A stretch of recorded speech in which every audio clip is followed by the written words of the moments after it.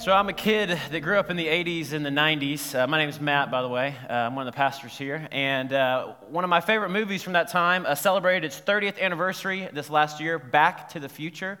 Remember Back to the Future? We watched it a lot because TBS was one of the only stations that we had, and they would just play these movies over and over and over again. We didn't have 500 stations like we do now. So 30th anniversary last year, Back to the Future. Do you remember that movie? You seem a little slow. I know it's early. That's okay. Back to the Future. I don't know what's your favorite line from that movie? Marty, or 101.21 gigawatts. Thank you. There's a lot of great scenes in the movie. One that I thought of this week is the scene where, if you haven't seen the movie, Marty goes back in time in this time machine. This is a true story, by the way. He goes back in time in this car and DeLorean, and he accidentally changes the past events, which changed the future. And he had this picture that he carried around with him. It was one of his family. And as things changed in the past, his family started to disappear because he altered the space-time continuum. I don't even know if that's a real thing, but that's what happened, apparently. Well, I thought this was a great idea. I didn't know that it was actually not invented with Back to the Future. It's been around for a while. It's this thing called alternative history. Alternative history. It's basically when you take an event in history and basically you ask the question, what if it didn't occur? Like, what if you erase something from history? What would happen from there? And in fact, it was a book written way back when, and it was called, If It Happened Otherwise. And people contributed to it, like Winston Churchill. And each chapter basically asked that question, what if a major historical event didn't happen? So Churchill wrote the chapter that was what it would be like, or what would life be like if Robert E. Lee had won the Battle of Gettysburg. Another chapter was John Wilkes Booth. What if he had missed? What if he'd missed and not hit Lincoln? And another one was just asking the question of what if Nazi Germany had won World War II? What if they had actually won the war? Other people have picked this up. Maybe you've seen like the cover of magazines that ask the question like, what if Kennedy wouldn't have been assassinated? What had happened from there? I began to think about that and thinking about major historical events in my life. What if I could, change a major historical event? The first one, because this will really affect a lot of people, is what if I could go back, Keegan, to the year of 2003 and erase Mr. Steve Bartman from history, from going to the game there? What if he wouldn't have gone? How would that, or better yet, what if Odell Beckham Jr. would have been playing for the Cubs and would have been able to catch that ball? Then obviously, guess what would have happened? The Cubs would have won the 2003 World Series. Yay! But that didn't happen. Or maybe you're asking the question today, well, what if that guy, is it Ben from The Bachelor? If he, instead of choosing what's her name, he would have chosen what's her face, then that would have totally changed all of history, because things would have certainly ended up, I don't even know how it worked out for Ben and what's her face, but who knows? And what the book talks about, and really this alternative history talks about, is you really can measure the effectiveness of an event in history based on how it has affected the future.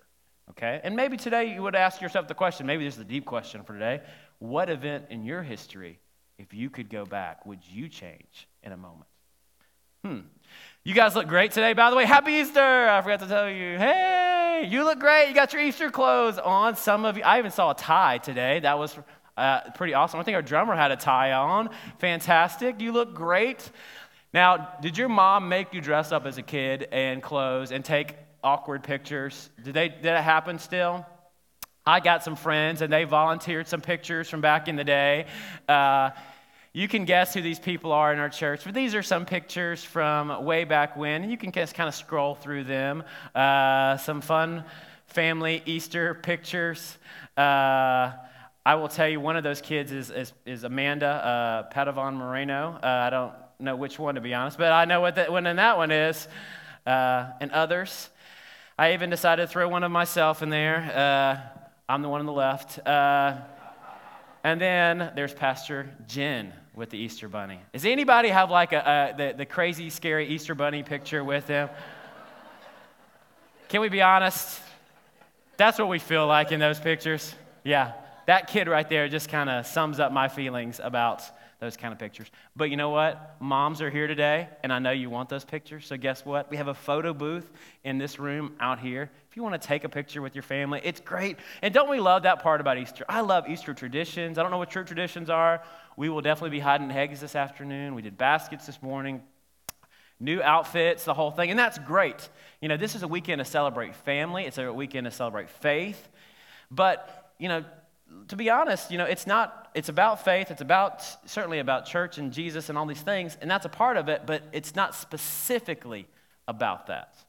I mean, think about the 4th of July. Why do we celebrate the 4th of July? Is it about America, or is it about something specifically that happened in history? What was that thing that happened?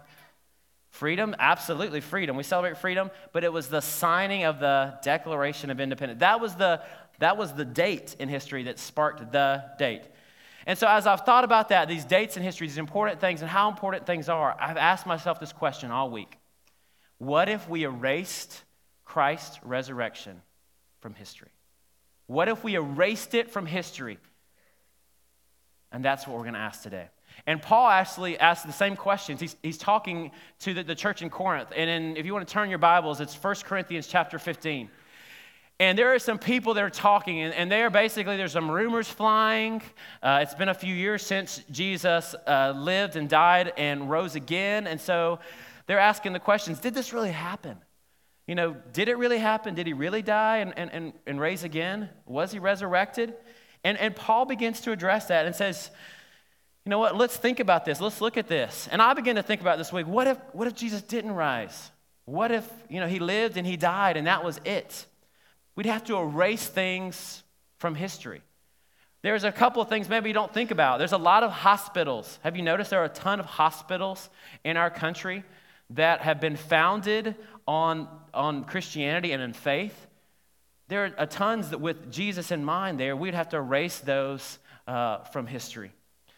What about schools? There are some great schools that have been founded. Great schools like Harvard, Princeton, Trevecca. These were all founded, that was the last one was mine, Ivy League schools. They were all founded trying to teach young people how to study the Bible and to study faith. And so these schools were founded with this in mind. We'd have to erase those from history. Even dates, like what's your birthday? Just the whole day. You can tell a neighbor real quick. Your neighbor hopefully will know your birthday, but maybe they won't. My birthday is July 21st, 1978. 1978. Yes, that makes me 37 and a half. So what's the 1978 from? 1978 years since what? Since Christ was raised from the dead. That's even how we determine dates. And some have even made this argument. I read this week that some would say the United States as we know it, we would have to erase from history. Think about this, the Mayflower, you know, when they came over, the Pilgrims, it wasn't Columbus, but the Pilgrims came over on the Mayflower, and they stated their established purpose for coming over and establishing this nation. And this is what they wrote in the log of the ship: for the glory of God and the advancement of the Christian faith. So maybe we'd have to erase what we know of as the United States from history. Or if you think about it, think, you know, all the places around, not just in our country, but around the globe, orphanages, homeless shelters, food banks have been established because of Jesus Christ and what he has done. We'd have to just wipe them away, all of those people that have been helped. Paul adds to this argument, he says this: if Christ has not been raised, this is 15:14, then all our preaching is useless, and your faith is useless. It's pointless. It's just a gigantic waste of time. Happy Easter, all right? He even goes on in the message, it says it this way: if there's no resurrection for Christ, everything we've told you is just smoke and mirrors. And everything you staked your life on is just smoke and mirrors. It's a giant hoax. That's what he says. That's what it would have to be if the resurrection didn't happen. And if Christ has not been raised, then it keeps saying your faith is useless and you are still guilty of your sins. You're still guilty of your sins. There is no forgiveness. The penalty of sin is still there. There is no grace. There is no freedom from that. There's no victory over sin. There is no redeeming stories because we still have sin in our life. We still have the penalty of our sin. I don't know if you know this, but April 15th is coming. And I don't know if you've ever tried this before. Just take 1 year and try this, maybe. I don't know, experiment. Don't pay your taxes. You can try that, and that might work for a little bit, but eventually what's going to happen? You can avoid the phone calls, and then it'll just be your door will get knocked down because Uncle Sam has bills too. They have a lot of bills, actually. And if you don't pay your taxes, guess what? You still owe that money. So if the resurrection didn't happen, your penalty, your sin is still there. You still owe that debt. So you can erase those words from history in our lives. He keeps speaking. He says, in that case, all who have died believing in Christ, they're just lost. They're lost. There's a story that Philip Yancey tells about an African tribe, and they get together. Their regular ceremony for funerals look like this. The family gathers around the casket, and they just gather around in a circle, and someone will pass out a peppermint to every member of the family. And on a cue, they all just put it in their mouth. And in dead silence, there's no singing, there is no telling stories, there's no celebration, there is just peppermint, and they stand around and they wait until the peppermint dissolves. And then they walk away. Because that is what life is. It is a fleeting moment, and it is gone, and that's it. There's no hope afterwards. If there is no resurrection, folks, there is no hope for the future. There's no hope for the future. I don't know if you've ever been to a funeral, maybe not in Africa, but in here, where there is obviously the sense of no hope for the future. It is hard to bear. So we'd have to erase words like heaven and eternal healing. What do I mean by eternal healing? I mean, like these things this life has given us, these diseases that we've seen and you've seen in the lives of others. There's this belief that we've had that when you get to heaven, those things are gone, that there are no more tears and there's no more pain. We'll just have to erase that away. These healings. Or even reunions. One of my favorite things about every day that I come home from work is my girls, and I hope they do this forever, and I'm sure they won't, but I will embrace it as long as they will. As soon as the door opens up, Daddy! And they yell it, and then it sparks the other person, and even Noah, he's 9, he still does it. Don't tell him it's not cool, because I love it.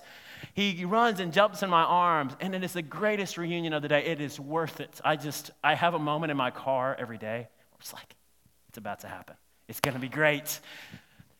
These reunions that we've been hoping for in heaven, to see our loved ones one day, you can erase those. There will be no reunions without the resurrection if you wipe that away. And there's just no hope. There's just no hope there. He keeps on. And if our hope in Christ is only for this life, we are to be pitied more than anybody in the world. We're to be pitied.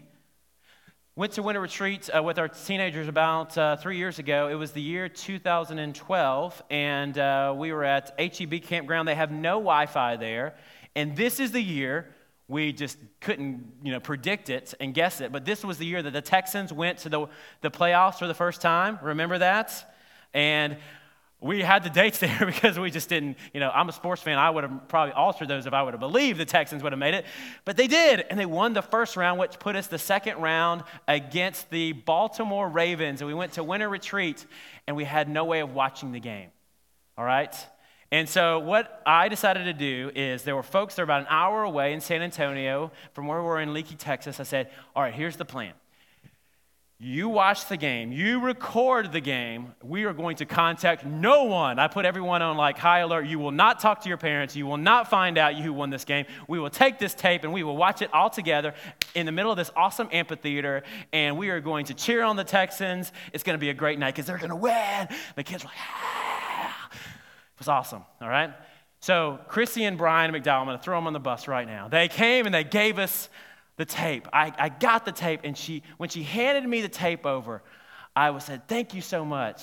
And she said, you're welcome. And there was something about the way she said it. It was the look in her eye I knew that we lost. And I didn't know how we lost, but I knew that we lost. And so I had a huge decision to make. Do I tell everybody, or do I go in there and so what did I do? We're going to win! And I watched the game with all these kids, and we were all fired up, and I tried my best to fake it. But I knew when TJ Yates threw those interceptions. I knew when Jacoby Jones fumbled the ball inside the 10. I knew it was all leading to one place, a big L. And I looked around, I was like, I feel sorry for these kids. They're about to, I think that's kind of what Paul's saying here. We should be pitied. We should be pitied. We have expectations of something that is not going to happen. Keep going in 1 Corinthians 15:30, and he says this, why do you think I keep risking my neck in this dangerous work? I look death in the face practically every day I live. Do you think I do this if I wasn't convinced of your resurrection and mine is guaranteed by the resurrected Messiah, Jesus? Do you think I was trying to act heroic when I fought these wild beasts in Ephesus, hoping it wouldn't be the end of me? Not on your life. It's resurrection, always resurrection that undergirds what I do when I say the way I live. And catch this, if there's no resurrection, then we eat, we drink, and the next day we die. And what he's saying is this. He came up with this phrase, YOLO. Paul came up with it, apparently. What is YOLO? You only live once, all right? It was really popular for kids for about 2 minutes, and then it wasn't popular at all. And if you say it in this context, kids will look at you like, nobody says that anymore. But he's basically what YOLO is this. It's, hey, we got these, whatever number of years you've got, you need to live it up, okay? Eat, drink, party, do whatever you can because you've got one life and this is it. Take advantage of it. And he said, listen, that's what you should do. That's what you should live. That's the way you should live your life. It's like all these things that we're doing, it's pointless. He says, so we can just erase meaning from our lives. We can erase motivation or purpose. And we can erase peace and contentment. Peace not only in the future, but the peace that comes in doing something that we were made to do. You are God's masterpiece that were created in Christ Jesus to do good works in him. You were created with a purpose. But if we take away that purpose, then life is meaningless. And let me tell you, folks, if you chase food, drink, and pleasure, those things give you no contentment. They give you a high for a moment, and they give you no peace and contentment in your life, so you can just erase those things if resurrection didn't happen. And here's the good part. In verse 20, I just see him. I know he's writing a letter, but I'm just, hey, pull it all together, guys. Pull it all together. Look me right in the eye, okay? Look me right in the eye. Let me just tell you, in that case, if we were to live that way, then everyone is lost. But here is the good news. Christ has indeed been raised from the dead. He is alive. He is alive and he is living today. It is not a fairy tale or a hoax. It is the truth. It is the truth that Jesus died for us on Friday, but he was raised again on Sunday. And because of that, it changes everything. All these things are back on the table. There's peace, there's life, there's purpose. There is hope for all eternity. There are reunions that are going to happen. We can look death in the eye and say these words, death is swallowed up in victory. Oh, death, where is your victory? Oh, death, where is your sting? For sin is the sting that results in death. We have power over that sin because of resurrection. And the law gives sin its power. But thank God, he gives us victory over sin and death through our Lord Jesus Christ. Because Jesus Christ died for our sins, we can be raised to life again. Dead things can come back to life, folks. Dead things can come back to life. So, here's the deal. You're here today, and I don't know why you're here today. You look great. I know that. Maybe somebody drug you here for the first time. But what I know is for sure is this. You have to make a decision. Do you believe this to be true or not? I grew up in church, and I grew up and we were there every single time the doors were open. And I believed when I was a kid because I was told by my parents. And I read the Bible and saw that. But ultimately, it's not your parents' choice. It has to be your decision, whether or not this is true. So how did I make that decision? Because I went through a personal journey. How did I make this decision of whether that Christ really was raised from the dead? A little bit of what Paul says. If you go back to the beginning of the chapter, he says it this way. Here's how we know. And so let's read that part. Christ died for our sins, just as Scripture said. He was buried, and he was raised from the dead on the third day, just as Scripture said. And he was seen by Peter, and then by the 12. And after that, has seen by more than 500 of his followers at one time, most of whom are still alive, though some have died at several years in the future since the resurrection. Then he was seen by James, and later by all the apostles. Last of all, as though I had been born at the wrong time, I also saw him. So how do I believe? Why do I believe that the resurrection happened? A couple of reasons. First of all, James. He mentioned that he was seen by James. Okay, who is this James? James is the brother of Jesus. Okay, now how many of you have brothers and sisters? Or how many have a brother? Let's just go there. If your brother came to you and said that he was the Son of God, would you believe him? What would it take, okay, for you to believe that thing? That James didn't believe it, folks.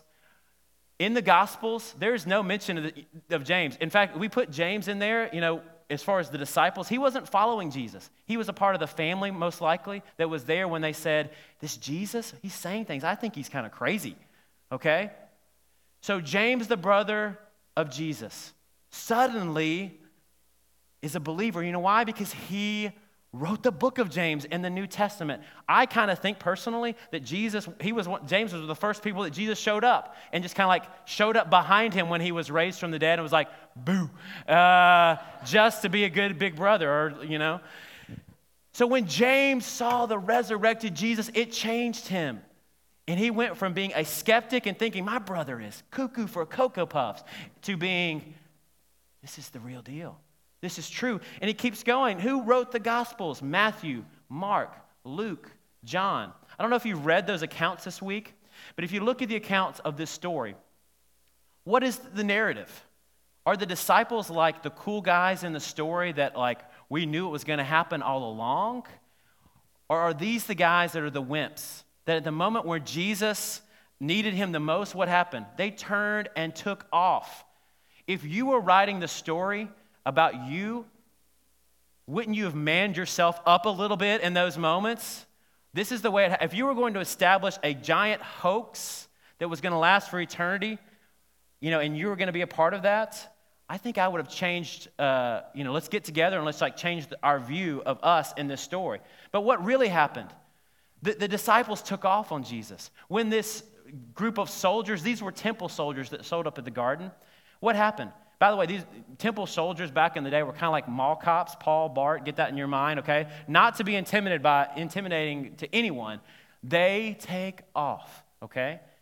This Peter, who is the rock the church is built on, in fact, many popes have come after him in line. Wouldn't you want to rewrite his place in the story? But what happened to him? Most likely, a middle school girl came up to him and said, you were with him. You were with him. I don't know him. He denied him 3 times.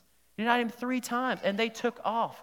Now, I'm betting that in this town, that these disciples, even though they weren't present at the cross, they saw from a distance that Christ died. He was dead. In fact, he was dead so much that they took him down, they put him in a tomb. And when they sealed that tomb, they put guards in front of it. Now, if these guys who took off and didn't believe, because here's the thing as well, they didn't think he was coming back. There was no Ryan Seacrest. There was no one at the tomb that was going 10, 9. There was nobody there on Sunday when that stone started rolling back. Why was no one there? Because no one believed it was going to happen. Because dead people don't rise from the dead, okay? There was nobody there when that stone rolled back. They didn't believe it. They didn't think it, okay? So if they weren't there and they didn't believe and they thought that he was really dead and they took off on him when they needed him in life, why would they come back and steal a body that was there days later. Why would they do that? Why would they risk their lives then when they weren't willing to do that days before? Because they thought he was dead, and they were shocked when they found out that he was alive. No one anticipated the resurrection. No one was there. And who were the first people that saw this Jesus? Who went to the tomb first? It was the women. It was the women that went. And did they go because they thought Jesus was going to come back? Absolutely not. They went because 2 days before, a couple of guys prepared the body, and they wanted to go back and do it the right way, okay? If you're with me. So that's why they were there, and they were just as shocked as anyone. And when they went back and told the disciples, back in another account, they say this, that the women say that they've seen this Jesus, but we really don't believe them, okay? These are the men that started this movement. So why do I believe that the resurrection really happened? These things that I've told you, there's been witnesses, and what Paul says is this, there's even 500 others, and they're still living. Go and talk to one of them. The reason why I believe that the resurrection really happened is because God transforms lives. That's it. Peter, trembling in fear, days before when Jesus died on the cross, he abandoned Jesus. He left him by himself. When Jesus Christ appeared to him, and he restored him and forgave him, and when the power of the Holy Spirit came on Peter, he and these trembling disciples, they went out amongst the people, the same place, the same town, amongst the same people that killed Christ. And they got up and said, let me tell you something in front of everyone. I don't care what you do to me, but let me tell you what's happened. It's just a very short sermon. We follow Jesus. You killed him because of our sin, and you physically killed him, but Christ has raised from the dead. Now you need to say you're sorry in front of thousands of people. And the people, it says they were cut to the heart because they knew it was true, and they became followers of Jesus Christ in that moment. And Peter became the rock in the church.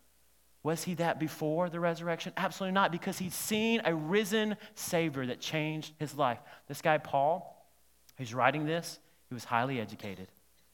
He had everything. He had fame and wealth, and he had position amongst his time there. One day, and it mentions this, one day he was traveling down a road, and what was he going to do down this road? He was going to kill Christians. People who were claiming to say that Jesus had raised from the dead. And what happened? He saw and experienced Jesus Christ risen for himself, and it transformed his life. He went from being someone who was killing Christians to being the one that was being chased. In fact, Paul would be the one that would write most of our New Testament and talk about this Jesus and about how he changes lives and how he wants to change your life and my life. And he would write all of these things that are powerful. And when people found out about this, that Paul had switched from being Saul, you know what? They tried to stone him. He was stoned. He was beaten with rods. He was whipped with lashes 39 times or 5 times 39 different lashes. He was attacked by an angry mob. He was threatened daily with death. He was jailed many times. He was out in the open sea 24 hours after a shipwreck, just floating in the open sea because of persecution. He was lost in the desert. And he was under arrest for 2 years. He was even bitten by a snake, which is the worst part of that. But there's persecution all around for him. And what he says is this, why would I go through that? The only reason is the resurrection, the resurrection, the resurrection. It has changed my heart, and it's changed my life. Why do I believe that the resurrection really happened? It's because I have seen it in other people's lives in the flesh. I have seen people changed. I've seen hearts changed. I've seen dead people come back alive, because that's what the Bible says, is that we were dead in our sin and our trespasses. We weren't just bad people, folks. We weren't just bad. We were dead. That's what sin does to us. Dead hearts and dead lives. And I've seen people transformed. I've seen my friend Johnny, who celebrated on Facebook the other day. He posted a message, and it's just an awesome message. Is a man who 25 years ago experienced all kinds of habits in his life, all kinds of addictions in his life that just controlled him. And 25 years ago, in a God-ordained process, He gave his life to Christ and totally transformed who he is today. And what I love about a story like Johnny's, and as I look around at so many different faces, is I hear your stories about transformation. It's hard for me to believe because I know who you are now. I don't believe the old person anymore. I've heard stories. I ran into this kid named Brad, and Brad was a kid at youth group several years ago. And when I spent time with Brad, this kid was angry. He was angry and he was mad. He was mad about the circumstances in his life, dealing with some difficulties with his parents not being present and being adopted. And he just had this inner anger. And one of the only kids that I've honestly been a little nervous being around, just like physically nervous, because I just didn't know what he would do and say because he had all this pent-up anger inside of him. I ran into him a couple of weeks ago, and it was like talking to a completely different person. It was, instead of this hostility that I naturally felt from him, there was just a peace oozing from his body. It was a peace oozing from his words. And why in the world are you like this? I had to just straight up ask him. I gave my life to Jesus Christ. I have surrendered my life to him. The word, I can't get enough of God's word in my life. This is what a transformed life looks like. Or this guy named Felix Vargas. In a few weeks, we're going to have a guy come, and he was in the Colombian cartel, and he was a hitman for the Colombian cartel until he was arrested. And in prison, someone shared this resurrected Jesus with him, and he changed his life. He went from killing people to preaching the good news of this Jesus. He's going to be with us in a few weeks to share lives that have been changed. Why do I believe in the resurrection? Because Jesus has changed my heart. I've experienced it personally. I know what I've done, and I know what I've said, and I know who I was, and I know who I am today. I know who I am today because God has transformed me. And that's what resurrection power is all about. That's what today is all about. He gives us hope, he gives us purpose, and he gives us peace. So here's what I've been thinking about all week. I've been thinking about this resurrection. What if we erased it? But the question that comes to mind, and I just think about this for us as a group of people, and I think about this as I look around at you today, and I don't know your story. But here's the question I have for you. If Jesus Christ was raised from the dead, and you believe that, then why don't we live like it? Why don't you live like it? Why don't we live with peace? Because I see a lot of people without peace. Why don't we live without purpose and contentment and the hope that comes in resurrection? Why don't you personally live like that? Maybe you do, but maybe you'd be honest today and say, I don't have that kind of peace. I don't have that kind of, my heart, it feels dead. I'm in a dead situation. And maybe I like Jesus, and I know a lot about Jesus. There's this book a couple of years ago. It just kind of jumped in my mind this week. The title of it is Not a Fan. Do you remember that book, Not a Fan? It was a guy named Kyle Idleman. And he said basically this: there are a lot of fans of Jesus in the world. There are a lot of people that like Jesus. And here's the question you have to answer is this, and it's what C.S. Lewis asked. You see, some would say, well, if Jesus wasn't raised from the dead, that's okay. He was a good person, and he was a good teacher, and he was a good moral teacher. But what C.S. Lewis says is this: you can't say that. Because if Jesus Christ was a good teacher, but he also said, I am the Son of God, and I also died, and I'm going to come back again, then he's a lunatic. That would be crazy talk if someone said that, okay? So we have to each make a decision. Jesus was either lying, he was a lunatic, or he is the Lord. He is the creator. He is the giver of life. He is our hope. And so Idleman says, you can be a fan of Jesus, but that's not the kind of transforming power we're talking about today. Fans aren't transformed. It's only followers of Jesus. It's only people that have said, I give my life over to him.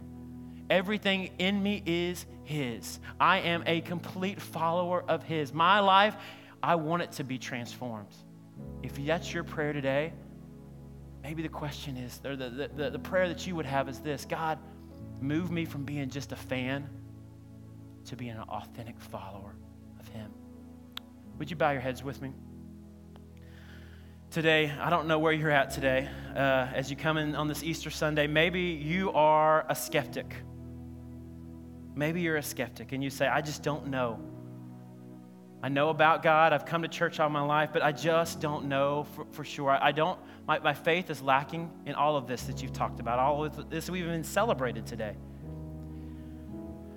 My prayer for you, and I hope that you would pray this right now: God, reveal yourself to me. Reveal yourself to me. This is something you've got to wrestle with. This is the most important thing that you will decide in your life. You owe it to yourself. You owe it to your future. You owe it to your family to wrestle with this question: is this Jesus for real?